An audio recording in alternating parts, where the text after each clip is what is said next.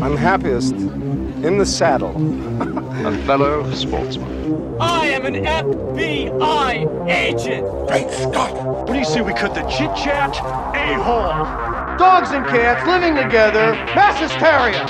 Come with me if you want to live. Hello, and welcome to Retro Ramble. I'm Charlie McGee. I'm George McGee. And this month, we're taking a travel back in time to 1998 to review the cult classic? I'd say so, yeah. Blade. You could argue that maybe there's never been a black comic book character brought to life as successfully as Black Panther. You're wrong. The first successful black superhero was in 1998. Yeah, so this is pre-Matrix, pre-Marvel, 1 year after Batman and Robin had just happened. Had just ruined cinemas. Yeah, so a while ago, so we're going to be looking at why this film stands up to the test of time, what it was for us back in the day. We'll do the usual chat about production. There'll be coulda, woulda, shoulda. There'll be lots of pounding techno music. Hopefully. Well, maybe just... It was the late 90s after all. Exactly. But before we go any further, a quick word from George with some general housekeeping. Housekeeping. We are not film journalists. We are two brothers who grew up on a healthy diet of films and enjoy talking about it. So there will be rambling, there will be the occasional swearing, and more than likely the odd bad impression as well. So we aim to entertain, hopefully be a little bit of trivia in there for you.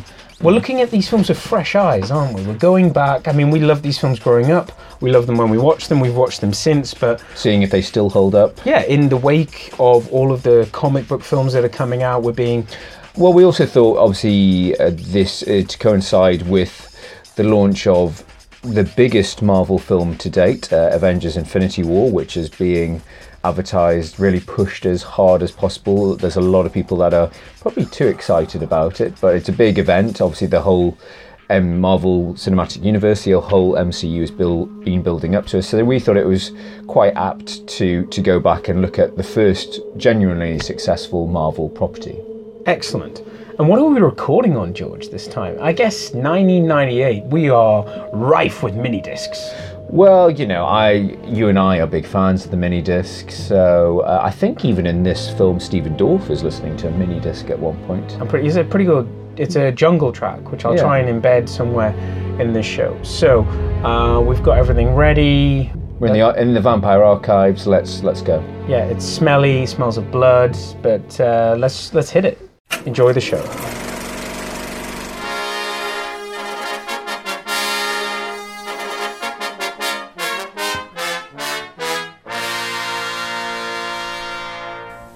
You keep your eyes open. They're everywhere. A secret nation of evil. Tonight, the age of man comes to an end. A war to save our world. Blade myself killed as many of them as we can find. A hero who knows no fear. He makes the weapons. I use them. Wesley Snipes. Stephen Dorff. Blade. Rated R. Starts Friday. So, George, 1998, Blade, Wesley Snipes. Who brought us this marvel of a Marvel film? First of all, I'll talk a little bit, as I did in our Batman episode, I'll give you a bit of a background to Blade, the character. So he first appeared in the mid-1970s, created not by Stan Lee or Jack Kirby, who developed a lot of the key Marvel properties, created by an amazingly named guy called Marv Wolfman, who sounds like a comic book character in himself. The comic essentially mixed those blaxploitation influences of the 70s with classic vampire lore, so Van Helsing, Dracula, things like that. So the character went through various guises since the 70s, but his only main superpower, which they established a little bit later on, was he had an immunity to vampire bites. So there's been a lot of freedom with the film adaptation. They've obviously, because he's not that much of a well-known comic book character, there's been quite an open interpretation with this film adaptation, as I've discovered, because I've never read the books. I think the first time I became aware of the character was a show that you and I used to watch in the mid-90s, the Spider-Man cartoon. Blade first popped up in that, in more sort of popular form. And the character was always an aggressive loner, but he was quite outspoken. So Wesley going for the sort of strong silent type again is a different sort of spin on the character. But they had to do more than just him turning up going, what's your special power? It's like, I am immune to vampire bites. Nobody could bite me. Nobody could bite me. We're going to need more than that. Yeah, the mid-90s was a funny time for Marvel. So DC were being very successful. Batman was, as we say, until 1997 with Batman and Robin. Eyes to see. But Marvel had really struggled to have a successful film adaptation. So they were facing bankruptcy as a company at the time in the mid-90s. They'd sold off a lot of the rights to their projects. So that's why it took a bit of a while for the MCU to be formed. But so there had been film adaptations. They'd sold X-Men to Fox. X-Men to Fox, Spider-Man to Sony. Bizarrely, this was picked up by New Line Cinema, who were a division of Warner Brothers. So Warner Brothers were actually... Ironic. So yeah, there'd been the Punisher film with Dolph Lundgren, which I think we need to revisit at some point because it's... Is that the one with John Travolta? No. The first one with Dolph Lundgren as the Punisher, and apparently it's like it was straight to video, and I've seen it years ago. It's pretty like many other Dolph Lundgren films. Most some would say. There was also a Captain America film in the, I think, early 90s, maybe late 80s. Again, that's pretty ropey. But originally, the film started off being produced at Columbia with apparently with LL Cool J tipped to lead the role. Right. But yeah, it eventually ended up at New Line and with a writer called David Goyer on writing duties, and Goyer would go on to become famous for writing the Christopher Nolan Dark Knight trilogy. However, he has also wrote and directed the third Blade film, Blade Trinity, which many people consider fairly awful, because it is. I found it watchable. I was just happy to have another Blade film True. At the time. I think now looking back at it, yeah, you can point fun at it, but I think what was more interesting about that film was what was going on behind the camera in terms of Wesley Snipes and everything else, but we'll get to that in a bit. So yeah, in terms of when it ended up at New Line and Goyer on board, in terms of the casting wish list, Wesley Snipes was the top of that list, and obviously so, because following, in the sort of mid-90s, following Demolition Man, Passenger 57, Snipes was a hot commodity. Brought that sort of, even if it was a lesser known comic book character, people would happily just go and see any new Wesley Snipes films. Interestingly, he was doing a variety of different projects. So whilst he was doing the more action orientated stuff like Demolition Man and Passenger 57, he was also doing some dramas as well, character led dramas.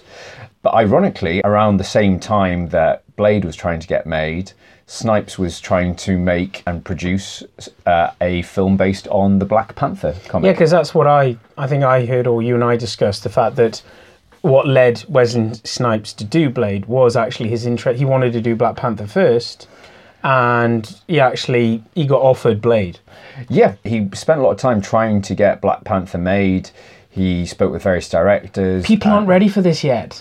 Well, that was it. And they were trying, he met with John Singleton, who made Boys in the Hood, and he was keen to set it in America and tie it into the actual Black Panther political group. And that was also a concern, that people didn't know the character. They would think it was a political drama about the Black Panthers, and also the limits of special effects at the time. So all the sort of challenges that Wesley Snipes faced when he was approached with Blade, he was like, okay, well, what have I learnt from my work on Black Panther? So he's obviously had quite a lot of input. He wanted to give the Blade a comic book film with a sort of a Hong Kong action aesthetic, and as I said, it's quite a loose interpretation of the comic book. But that's why the film looks so stylistic. You've got that great sped up camera stuff going on and sort of a noir tinge to it. Yeah, so in terms of directors, apparently David Fincher was originally approached, and I think it's a good thing that he passed, because this is 1998, and obviously David Fincher would go on in 98, 99 to make Fight Club. One of the best films ever. One of the best films ever made. The film's directed by Stephen Norrington, whose background was in special effects. He worked on, one of the films was Aliens. Heard of it? May be familiar with it. So yeah, this was like his second feature. He'd done his first film, Death Machine, was seen as being quite weird, violent and controversial, but it was supposed to be very slickly and stylishly done, so that's why he'd sort of attracted attention there. Stephen Norrington, whilst Blade is probably his most famous film, his second most famous film is his last feature. So he's done 4 films in total, and his last film was The League of Extraordinary Gentlemen. Wasn't just his last film. So yes, that was a failed comic book property, and that was responsible for making Sean Connery retire from acting early. Apparently, Connery hated working with Norrington so much, apparently they almost came to hitting each other. And Connery's quoted as saying, "The first day I met him, I knew he was insane." So yes, interesting. As you say, we're going to go on to talk about the style of this film, but this film shows, and I forgot how well shot, well edited this film is. Yeah, I mean, arguably, were it not for some of the costume designs and one or two small bits of CGI, this film still stands up very well today and could easily be. You could easily make the mistake that this was part of, would you call it Phase 1, the Iron Man, Incredible Hulk phase? You could. Yeah, I mean, it's not that far off it. No, not at all. I mean, there is a... 5 or 6 years. I mean, there's quite a nice sort of realistic approach of, a hidden world, a world beneath a world sort of type thing that's been going on. It's always been here, you just didn't know about it. So, before we dive into the film, George, I think we both saw this at the cinema. That is correct. I remember together as brothers. I remember we hadn't really seen much about it. I mean, I don't know if we'd even seen a trailer, but it was one of those films that came out of nowhere. It wasn't a summer blockbuster. It wasn't. I think it came out, if I remember rightly, it came out randomly, like October time. I think it was around about Halloween. Vampires kind of makes sense. Yeah, and we were just like, oh, new Wesley Snipes film. Looks like he kicks ass and he's got a samurai sword. So samurai sword, vampires. Yeah, let's give it a go. And so I think we went into it with quite low expectations, but I think it's fair in saying we were both blown away by it at the time. But also this was... we were the key demographic. We were the key demographic. We were, I was... so I would have been like 17, 18. You would have been in teens as well. Yeah, 14, 15. And this was also at the same time DVDs had come upon us. So I just remember this being one of the first DVDs, this and X-Men, and watching it over and over again. Yeah, that was something I was going to go on to later, is that, that this film for me in terms of first memories is of my first memory of a DVD special features. So we'll go on to talk about we'll talk about the deleted scenes in a bit, the deleted scenes and the alternate endings. But that was so mind-blowing to sort of to have all of that content, to have that content and to be like something that you never heard of before, or stuff that had been maybe you'd read in a magazine or internet. Well, before the internet, there wasn't really that type of content available. Yeah, you didn't get to see it.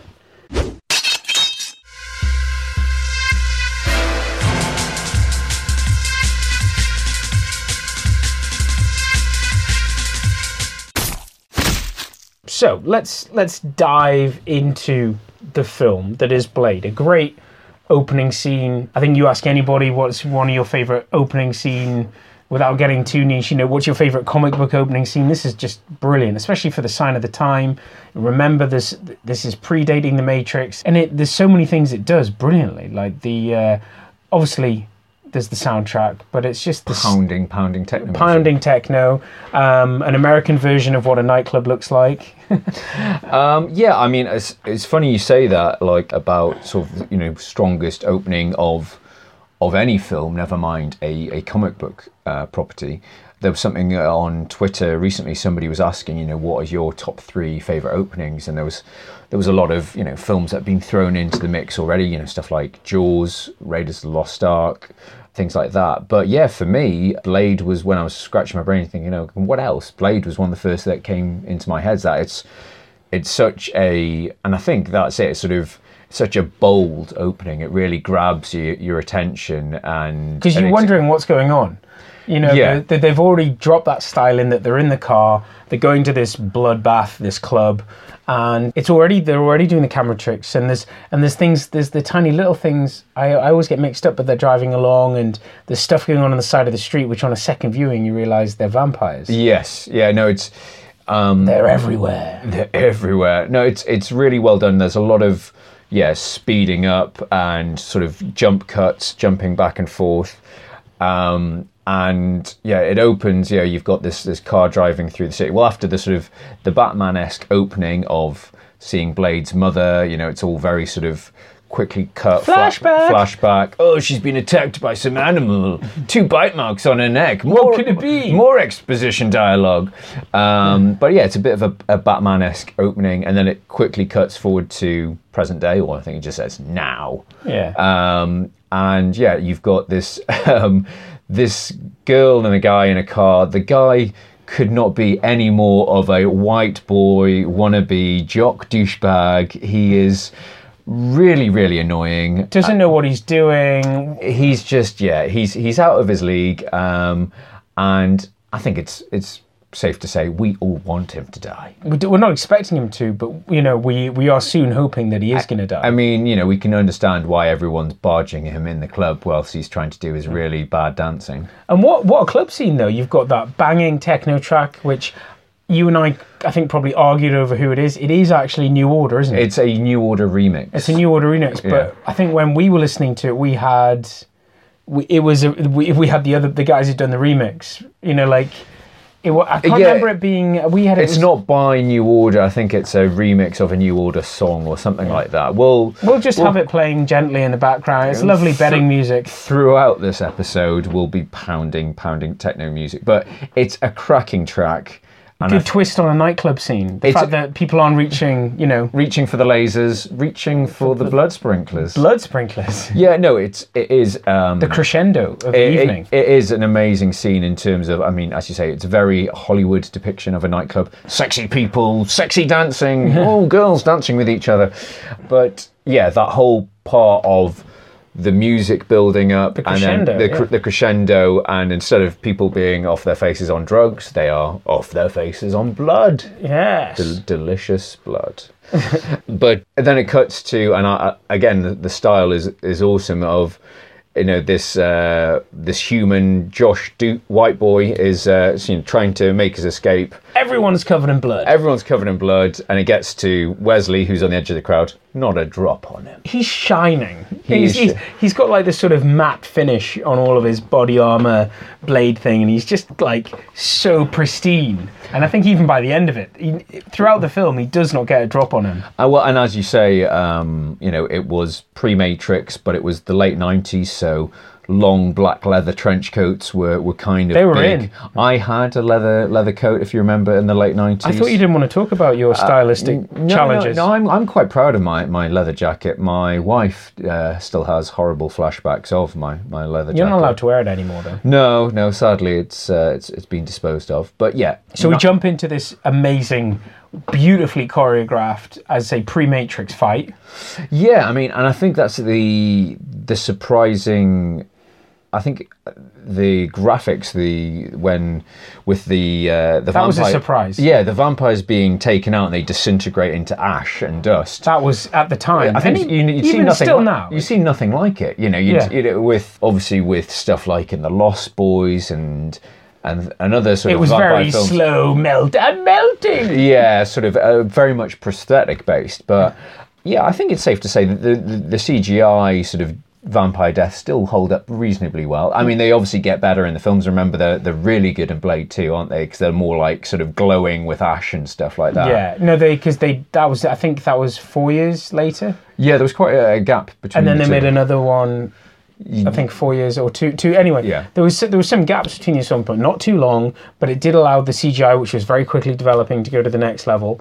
But I just think the choreography is great. It's a great. I mean, obviously Wesley is an accomplished martial artist. Don't mess. And there's some great fight choreography, throughout this film, and we may have touched on it previously, but you don't get that style of smooth editing. Yeah, that smooth editing where you can actually appreciate the moves and stuff they're doing, because it is a bit like the stuff that Jackie Chan does. It's almost blink and you miss it. It's a balletic. It's a bit like a ballet. It's in terms of the moves and the form and stuff like that. It all looks good. And in true sort of 80s, 90s martial arts, everyone attacks him one at a time. Everyone get him one at a time. But I do love there's a few, and I'll talk about it in the Act 3. There's some great things they do in terms of the fight choreography, in that when he does like a side kick into this guy, before he kicks him, he moves his long trench coat out of the way, and then he kicks him. Nice. And it's such a smooth move, because if you actually, maybe they did a few cuts. Yeah.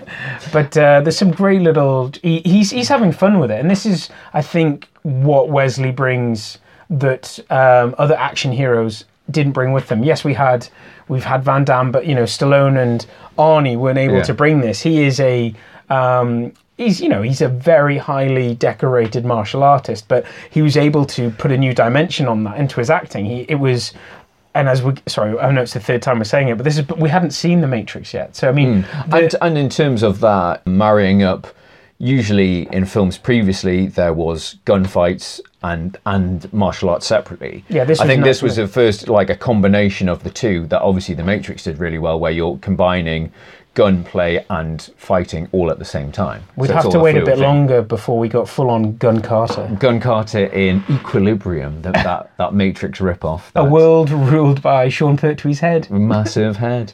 Enough about that. Enough about that. So, yeah, you've even got, I think, one of my favourite moments is when he's got that sort of rocket-assisted, it's a shotgun that fires steel stakes, and he blasts that guy across the room, and he impales him, stakes him on the wall, and he does a really good fist pump. Yeah, even he's happy with his work. Yeah, Wesley's pumped about it. Yeah. But yeah, it's got the guy that crops up, who's the bad guy, Deacon Frost's right-hand man, a guy called Quinn, is played by Donald Logue, and he's recently been he's the best thing in the Gotham TV show, the Batman spin-off. I tried to get into it, but a Batman spin-off, a Gotham show with no Batman, I'd struggle. Yeah, no, this guy, Donald Logue, he plays the corrupt partner to Jim Gordon, and I'd say I watched most of the first series, and I just couldn't get into it. I found the characters too annoying, but he's really good as this corrupt cop, whereas he's actually really brilliantly annoying in this film, I would say.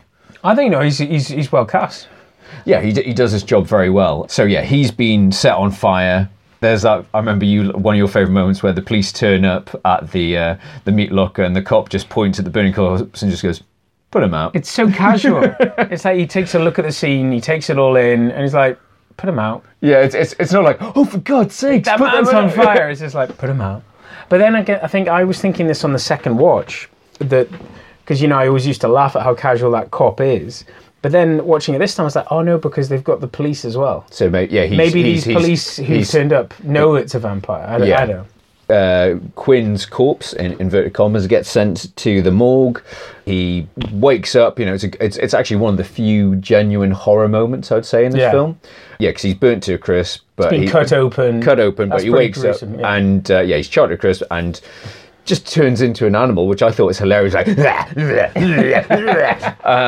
man, he's got to regenerate. He needs human blood. Yeah, and obviously Wesley turns up to finish him off. Yeah.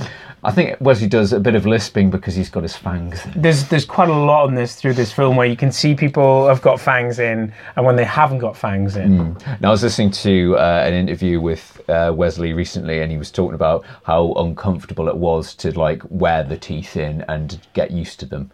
Yeah. So yeah, you can see that is sort of coming through in the performance. But yeah, as we said, so he's got this very handily. He picks up this hematologist, is she? Yeah. She's damsel in distress who also is a blood specialist. Yeah. Very handy for when you're fighting vampires. Yeah. You talked about the style of this film, and I think Norrington does this really nice I don't know the exact term for it, but he's speeding up. It's almost like a time-lapse thing. I think I knew the name. It's called cranking, isn't it? Speed ramping, I think? Or was that, I think that's a fighting style where you like... Neither of us know. No, but I think speed ramping's where like that sort of Van Damme effect where you see a move and then it suddenly speeds up really quickly. Then what's cranking? Cranking is something else as well, where you... that's cranking is something I do when I'm alone. Crying and... No. Anyway, there's a really nice time lapse, so going, that sort of stop motion photography from day to night. And I really like the feel that they get for like the streets are completely empty at dusk. Like there's not a single car apart from Blade's car on the street. Yeah. It's got a good, quite a sort of brooding soundtrack as well. Throughout. And they keep this style all the way through. I think that's what's good. It doesn't go all nuts. Yeah, and it doesn't spend a huge amount of time during the day, does it? No, there's a few, but even when it's in the day, there's a lot of in shadow and stuff like that. It's the fact that they have to do most of the stuff. There is some stuff outside, but just as you'd imagine with a vampire film, a lot of it goes on behind closed doors. And speaking of behind closed doors, so the next scene we're at the Vampire Council, and I love this scene because it's so evil. You've got all the heads of vampires around this really long conference table. Beautiful set design. It's so camp because at the head vampire you've got who's quite a renowned sort of character actor is a guy called Udo Kier. We love Udo Kier. He turned up in everything. He's in loads of films, loads of TV, and he is so camp. The Vampire Council has existed for thousands of years. Frost, you merely turned.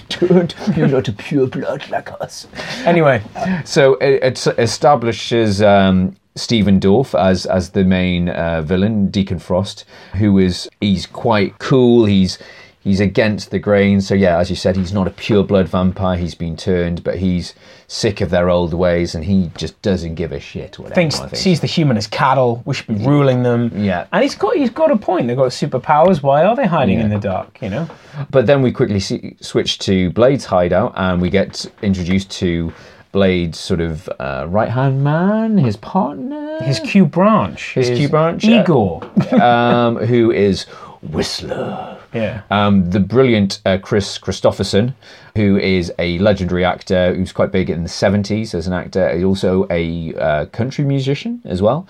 He's a good singer. And I think he's a great addition to the film. He sort of... brings gravitas, definitely. He definitely brings gravitas, but he also brings a bit of like... tongue-in-cheek when it comes to Blade's macho-ness. Yeah, the whole sort of po-faced uber-seriousness of Wesley, even though Wesley does have some great lines.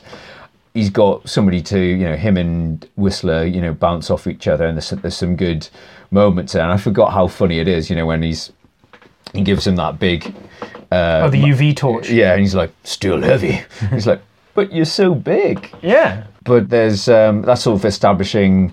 you've got Blade's living quarters full of books. And also, they're in an unused factory, which we all want to just knock about in an unused factory. Loads of space... It just gave me sort of, I don't know, I was having, it reminded me of RoboCop. Yeah, definitely. But yeah, we've touched on Stephen Dorff, who I think is a great screen presence. I think it's a real shame. He's been in lots of stuff over the years, but I don't think he's ever really made... I've only seen him in two big films. Like SFW was like kind of like more of a TV film about that hostage situation. Yeah, but he's this. I can't remember what else is he. Well, I looked in. He's just sort of popped up in like loads of. He's continually working, but he's not really doing anything. He was in I think before he did this, he was in a film Backbeat, which was all about the Beatles, and apparently like he was the fifth Beatle. So based on a true story, and he was apparently it's a brilliant performance. And yeah, I think he's great in this. He ticks all the boxes. He's cool, he's charismatic, he's funny. He also rocks a really tight shirt with an open neck and a massive collar. Very, late 90s, whether it's black or white, he's got that look. He's got that sort of feathered sort of hair. I looked up to him. I wanted to pop up, pop collar. I wanted to wear that shirt like he does, but I couldn't. I wanted him to turn me, but, not in that way. Not in that way. Don't give me that look.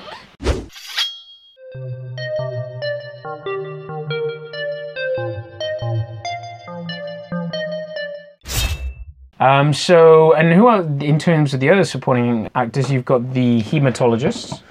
Yeah, I don't know how you pronounce. So she's called Karen in the film, but her I'm going to pronounce her name.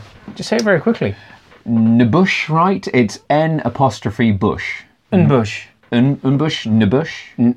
Nbush, right? Nbush. Well, yeah, we have no idea. We're not mocking. We just don't know. But so Karen she's the audience's eyes. You know, she's new to this world of vampires, and again, like every good retro Rambo film, there's some economic exposition. Yeah. So whether it's by Whistler, whether it's by Blade, the first act Act 1 and Act 2 is pretty much just exposition. Well, it's just sort of like Blade's walking down the street with Karen. He's like, "That's a vampire glyph. That's a vampire car.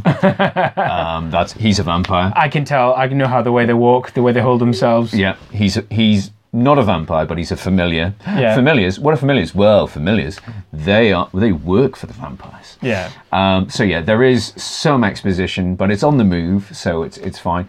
As I said, the original Blade character doesn't have all these superhero strengths. All the vampire strengths in the comics. This is a new addition, but I think it adds an interesting twist to the character of Blade. The fact that at the end of the day, he is a vampire. But that is just unaffected by sunlight. He's got his serum. He's got his serum, but he hates the very thing he is.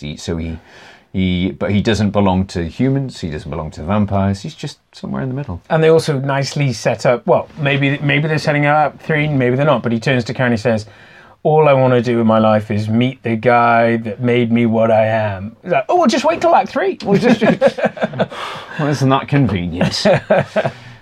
Well, we're back with Deacon Frost, and again some well-edited stuff. But it's you've got. What's his plan? What's his master plan? He has, because there's we talked about before, the amazing Vampire Council with Udo Kier. But then obviously Frost has got his overthrow, his little. So he's running his techno blood clubs, but he's also he has a plan to usurp. Yeah, by raising La Magra, the blood god. Yeah, you know La Magra. Yeah, everyone knows La Magra. Well, not to be confused with La Manga, which is a tennis club in southern Spain. Why is Frost still on about that place in the Costa del Sol? Gary Lineker goes on holiday there. So he is a vampire. So Frost has this plan to take out the Vampire Council, or to overthrow it. So yeah, they can properly rule the human race. To do that, he needs to take out Udo Kier. So he takes him to the beach.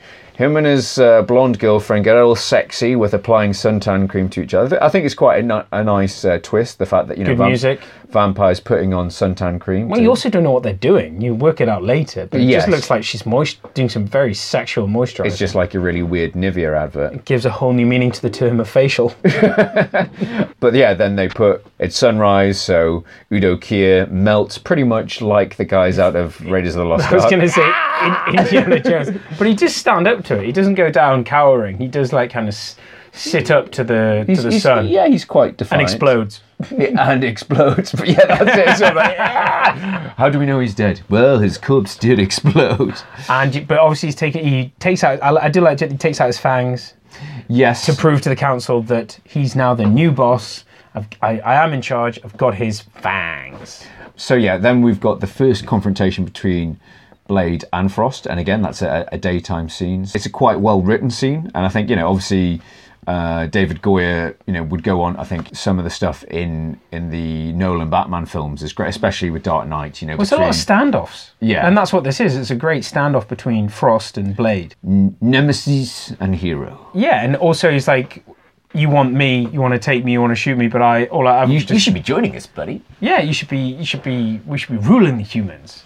But no, it's a good scene, and then obviously you can kind of tell that we're hurtling towards, we're setting up Act 3. Everybody needs motivation. What's Blade's motivation going to be? If he didn't have one already, Whistler's death. Whistler's death. Spoiler! Yes, we've kind of skipped over. There's like a few more action scenes, so there's a bit where they're in the vampire archives, lots and lots of servers with red lights, and then they're in the vampire Bible. And that's when they nearly catch Blade, don't they? Yes, they nearly capture. There's some good action there.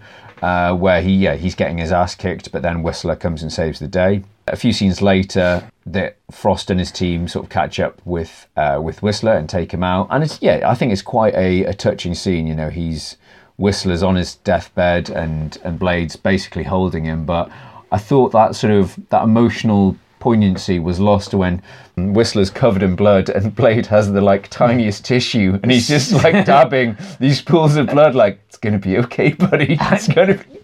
Can I find anything larger? We're in a factory. Can you maybe get a towel? Exactly. He's just he gets him. He's like, yep, it's pretty bad.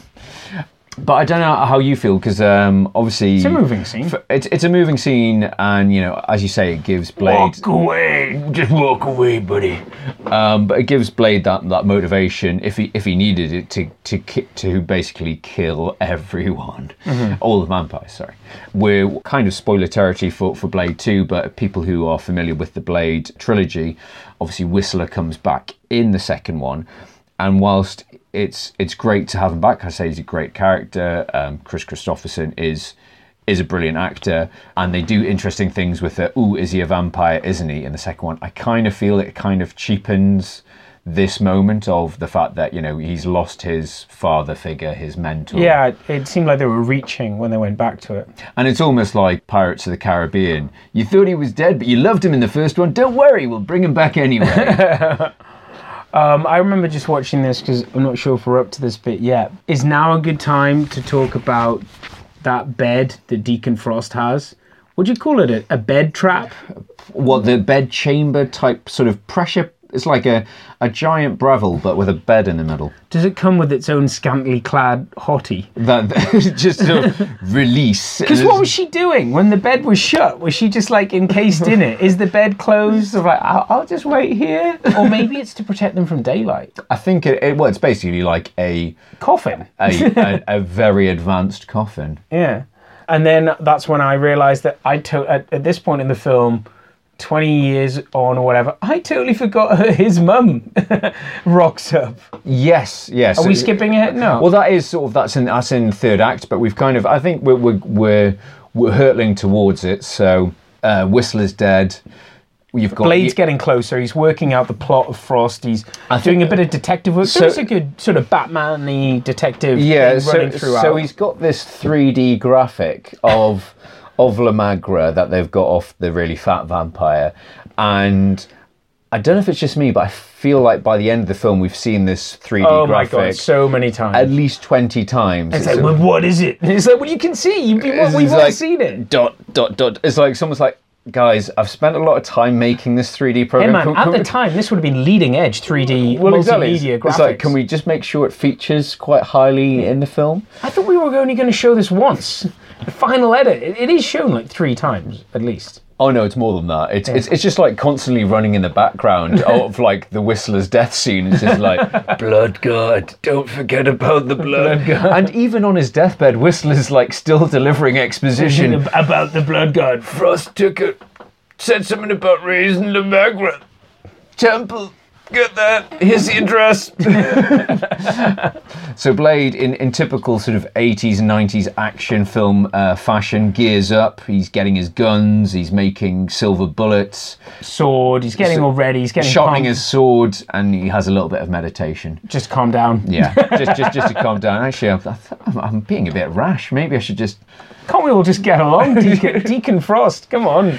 But yeah, we talked about this. There's a lot of pre-Matrix stuff in this, and I feel there's an action scene where Blade sort of attacks Frost's high-rise apartment building, and again, I was getting shades of that lobby scene from The Matrix. The lobby scene. It's as you know, where he's turning up. There's loads of guys clad in squat gear, riot gear, waiting for him to turn up, and he turns up and takes them all out. Yeah.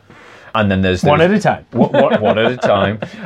There's those great, what are they called? The blood chemicals that make people's blood makes them explode. We don't know. We don't care. That's going to be the funniest use of CGI. Where the guy's head blows up like a massive raspberry. Because there's those two we can do martial arts. We're going to slow you down. Not with one of these syringes in your eye. So yeah, I mean we're hurtling along, but we're already at the third act, the Vampire Temple, and I'm actually I forgot, like, it's quite an impressive set, like in terms of the scale of it. Do it? Well, that's it. Like, I think Building site, or was it like underground? Did they hollow it out? Does it actually exist? Oh God, we're onto something. Truth is out there. But no, I think if it was made in today's, standards, that would be clearly like a CGI extension, and I don't think from watching the vast all 13 minutes of the special features on the DVD, there are a lot of mind you, it was the birth of DVD. It was new. It was like, just put everything on the DVD. Put everything. Interview with the cleaner. Put it on there. But it does look like it was. They built this massive practical temple set. The plan for La Magra is they need the blood of the Daywalker to drip onto the Vampire Council. Blade is the key. And to raise La Magra. And I think if you've seen the honest trailers, it becomes a sort of a plot point that all the Blade films use, that Blade's blood is the plot device moving the plot forward for each of the Blade films. So yeah, in this one they've captured Blade. They need to drain his blood. Thankfully, they've got in this temple that they've uncovered. Oh, the custom-built coffin. Yeah, so they've got this blood draining block. That's what I've written in my notes. That perfectly fits the silhouette of Wesley Snipes. Yeah. I've just got one question. What if Blade was fat? What if we were? I've just been doing lots of meditating and I've decided to let myself go a bit. I wasn't able to eat blood, so I've just been having loads and loads of like milkshakes. No, but yeah, my arteries are pretty clogged. It is a valid question. What if he was taller? It was like, would he have to bend on his knees? Well, that's it. I mean, but it looks pretty cool. It does look cool, and we're thinking it's that great sort of hero. He's got all of the strengths and none of their weaknesses, and he seems to be kicking ass throughout the film. So it is a very good sort of, this is how we're going to level it off. How's he going to get out? So it creates a bit of tension. Obviously, yeah, as you say, there's that sort of third act twist that his mother is still alive. And she's still hot. And she kind of wants to... What? Can we talk about this? Well, obviously we touched on incest in Back to the Future in last month's episode. Continuing with that theme, Getting back to our monthly feature of Incest Monthly. Yeah, Blade's mum is definitely into him, and it's sort of like, whoa, mum, just because we're vampires doesn't mean that incest is okay. Just because we both look the same sort of age. Yeah, but yeah, she's pretty hot. She's kind of into him. She's rubbing her nose all over him. It's kind of weird. But what's even weirder is Karen escapes. Like, Karen's been put in the pit with the Rancor, but it's actually a zombie. It's her ex-boyfriend. So, instead of a Rancor, we've got your zombie ex-boyfriend that we dragged out of the hospital. Managed to find him. Yeah, so she escapes. She gets Blade out of the blood block, and the only way to get Blade's strength back is giving her blood to him. Now, it's totally consensual. It's totally consensual. It's all the whole tension, the whole stakes are rising because the La Magra is just about to reveal himself. The music's reaching a crescendo. The techno's building up. The techno's about to be released. But yeah, obviously with the whole sort of vampire metaphor, vampires are always about fear of sex, fear of old age, quite popular topic in the 80s because it's almost like an AIDS metaphor as well. But this is clearly a rape scene. Blade, she's even going... No, stop! Yeah, she's going, no, Blade, stop! And he doesn't want to stop until he's done. He's sucking her dry. So Blade gets his powers back and he dives into the temple. Badass! Release techno music. And when I was watching this, I was really tempted to scream Mortal Kombat, but I was on a crowded train, and I thought, and the last time I did that, I was a lot of explaining. Escorted off by the transport police. But I love this fight. I mean, the way he's taking them out one by one, and even Quinn, because Quinn takes his sunglasses off him. So yeah, he manages to chop off Quinn's head with a weapon we didn't know he had. Was a James Bond thing? Well, here's a weapon I've always had but never used. Yeah. So where is it? It's like a drawstring on the side of his vest. Yeah, and he pulls it out. Gilet? Yeah, I think it's obviously made of silver. A padded gilet? And then he just takes the guy's head off and catches his and his head evaporates and he catches his sunglasses and put it on. And that's when the guy's sitting there with the tapes playing techno music. Release techno music. And we, in our teens, we were like, yeah. We may have high-fived in the cinema. Yeah, I think there was definitely some of that. But getting back to the choreography, there's this blink and you'll miss it where Blade rips a guy's throat off and then throws it at the next guy. Yes, yeah. But we were talking about that sort of one at a time attacking. I'm sure you can even see that they're queuing in the corner. Yeah, there's a guy like jumping up and down on the balls of his feet. It's like, I'm ready to go. I'm ready to fight him. Just. I can't fight him until he's taken out the other guy. I say it's a great fight scene. Again, it's choreographed with this pounding techno music. And it's great to see, like, all that choreography, all this sort of... There's a moment where Wesley and another guy are just doing, I think, roundhouses at each other. Yeah, it's very Jean-Claude Van Damme. It's like, I can roundhouse. Yeah, me too. But we're both missing each other. It doesn't matter. Just keep going. Doesn't matter. Looks cool. Keep playing techno music. You've got the only thing that does date this film is the bits with the skeletons. Where the Jedi Council, Vampire Council, the ones that have existed for thousands of years. Yeah, where they all turn into CGI skeletons. That does not look good. That doesn't hold up. There's also the CGI blood for La Magra. Just use real blood. Yeah, why not just drip real blood on them but or now, syrup? Now is now the time to talk about the abandoned ending on the DVD special features. I think there isn't going to be a better time. So before we get to, because we have we can finish off talking about there's the great fight between. Yeah, so you've got the normal version. In the normal version, you've got a great fight between Deacon Frost and Blade with swords. I don't know where Deacon Frost gets his sword from. He's La Magra. But it doesn't matter. It's like he's Batman. He's La Magra. He's got a sword. But Wesley Snipes comes out with some great line, which we think he came up with on the spot. Some motherfuckers are always trying to ice skate uphill. Roundhousing the needle with the explosive DNA thing.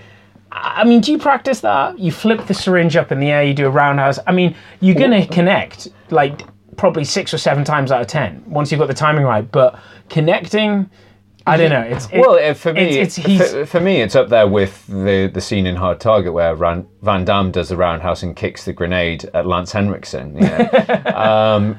If you've got an object that you could just clearly throw at somebody, it looks a lot better if you roundhouse it. But imagine if you just missed it. Yeah, I was thinking it went into his ankle and blew his own ankle off. that wouldn't have made the deleted scenes. Speaking of deleted scenes, so yeah, instead of this, I say my memory of the DVD is so vivid because I think it was the first example I'd seen of a completely different ending.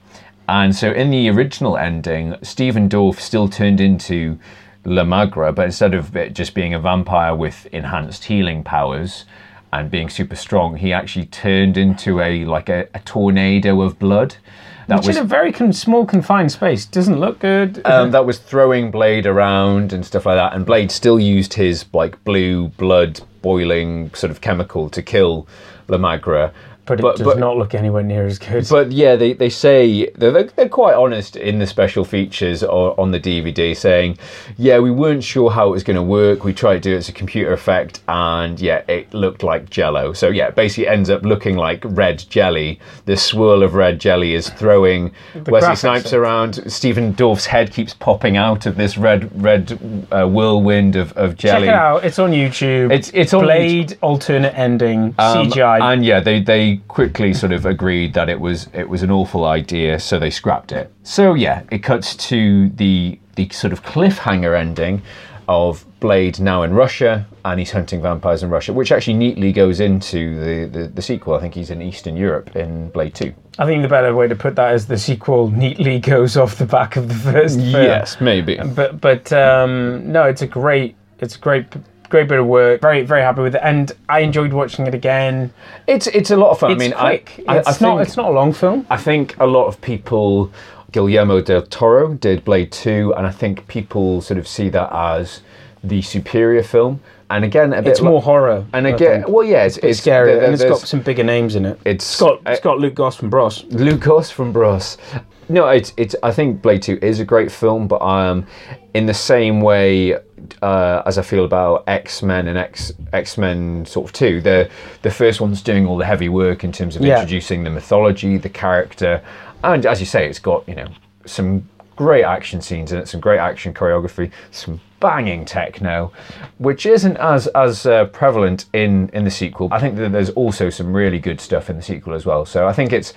I like the vampires in the second one. The second one is a lot darker. Yeah, and I think that's sort of alien, sort of Del Toro influence. Yeah, they're very sort of monstrous things. And as you say, there's some great actors in there. You've got Ron Perlman's in it. Yeah, you've got Ron Perlman, you've got Luke Goss, you've got some more camp European vampires. You've got, what's he called? Is it Cat from Red Dwarf? Is it Lenny? What's his face? I can't remember. I just call him Cat from Red Dwarf. Lenny James, I think it is. But it's worth a watch, and I think some of the CGI in that looked shaky at the time. Can you remember? Yeah, no, because with that they've improved all the vampire deaths and stuff, but they try and do some martial arts using CGI doubles, and it just looks really rubbery. Yeah, I remember that. It's really, that's the thing that dates that film badly. Mm-hmm. So apparently, I say this was sort of the first successful Marvel adaptation. This was a year before. I mean, it kind of, in a way, reinvigorated the comic book genre after... to play on a pun, after Batman and Robin drove a stake through the heart of the comic book industry. So yeah, this was kind of for Marvel a starting block. Maybe we could make enough money to buy back Spider-Man. Yeah, maybe we can make enough money to buy back X-Men. Well, I mean, no, if obviously, it's those rights were still hold, but it showed to Fox. Let's give it a go with X-Men, and then obviously I think it was in 2000, Sam Raimi's Spider-Man came out. But obviously because Marvel are now all conquering, the rights are now for Blade are back at Marvel, and I think there was rumours last year that Wesley Snipes was in talks to bring back the character, because I think it's one of those things that a bit like Wolverine. It could be older, and it wouldn't matter. Yeah, and people see him as he is Blade. Yeah, it's his role. But Kevin Feige has said that there's no immediate plans to do anything with the character. But I don't know, what are your thoughts? Do you think it would work, as obviously with some of the darker stuff that Marvel are doing is all on Netflix? So Punisher, Daredevil. A series because there actually was a Blade series. I think it was released about 10 years ago with some rapper in it. It's obviously not that good because I think it lasted one series and nobody talks about it. Mm-hmm. But I think, it could work as a series. Obviously, the character doesn't work as a sort of 12A family friendly. You couldn't, have him. No, and it has to be. It was the fact that we enjoyed this film. It was an 18, loads of blood, loads of limbs being chopped off, and it was dialed back. I think Blade 2 was an 18, but Blade Trinity was a 15 or a 12, wasn't it? And I think that's probably what people's major gripe was. And a travesty as well. And a really bad film. I mean, they put the blind girl in charge of security, for Christ's sakes. No, I think for me, I would, if I was to see more Blade, it would need to be. If they find a way of reintroducing him, there's a number of ways they could do it. They could say, for example, maybe he's from Wakanda. Maybe that's originally where he comes from. I don't know, but I mean that doesn't really fit with him with the mythology of Blade. No. Well, bizarrely, in the comic book mythology, he was born in a brothel in Soho, in London. Wow. So anything could happen. But I realise we're coming to a draw, but I haven't done coulda, woulda, shoulda. So, who else was considered for the role, George? So we've already talked about LL Cool J was in consideration early on, but when New Line got the rights and David Goyer was involved, there was 3 people on the wish list. So one of them was Wesley, and the other 2 again are not really surprising. They would be great fits. The other one is Denzel. I was going to say Denzel. Yeah. And before he got fat, Larry Fishburne. So again, pre-Matrix, Larry Fishburne. He probably would have been ripped back then. Yeah. He was, well, obviously he can hold his own in the Matrix films. Yeah, but it is Wesley's role. Yeah, and any other coulda, woulda, shouldas? There were some coulda, woulda, shouldas for Stephen Dorff roles. Yeah, there was actually the guy who was going to be Deacon Frost. again, I don't know if this is just lazy casting directors, but originally it was going to be Bruce Payne, who is the villain in Passenger 57. He's the serial killer. Yeah, he looks a bit like a vampire. So yeah, I don't know if it's that. Well, him and Wesley had great chemistry in Passenger 57. Let's just get him back. But I think it, again, you know, me sort of the Stephen Dorff lover now. I think it's an inspired move. Instead of having a classically gothic, suave, English type sort of villain, you've got a young, entrepreneurial, brash American, and it kind of works. I mean, he's still suave. And then they had somebody else for Whistler, and I looked him up, and I didn't have a clue who he was. So I'm not going to. Yeah, I haven't even written it down. I just Chris Christopherson does have a presence. I didn't obviously. I haven't watched a lot of the films he was in the 70s. I just remember him from this. And am I right in thinking he's in Payback with Mel Gibson? He is. Yeah, and it's just the way he talks. Is just his delivery. It's like I don't think anybody else can deliver lines like he can. Yeah, I think there's a great line he has in the second one where he says, "Oh, how do you feel?" And he goes, "Like hammered shit."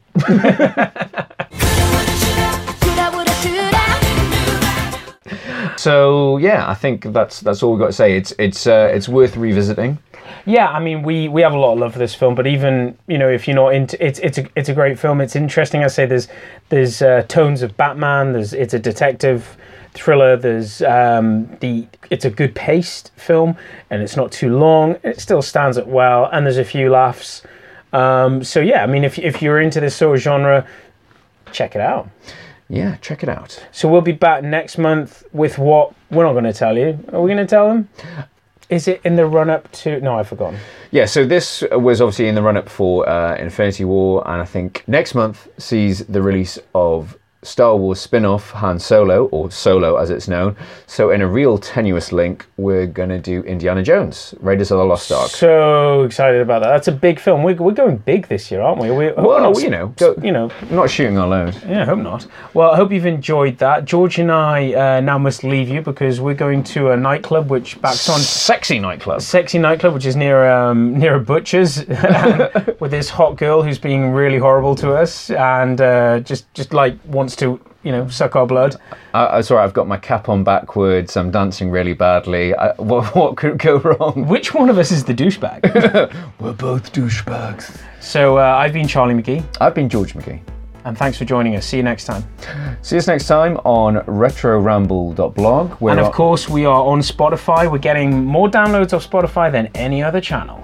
We're also on iTunes. We're on YouTube. We are on our own website, which George just read out. And before you delete Facebook, check us out. We're obviously on Twitter. We're on Instagram. And we're right here, right now. So if you're in the area, drop on by and say hello. Doesn't make any sense. Doesn't matter. Should we just fade out with some pounding techno music? Yeah, just one at a time. One at a time.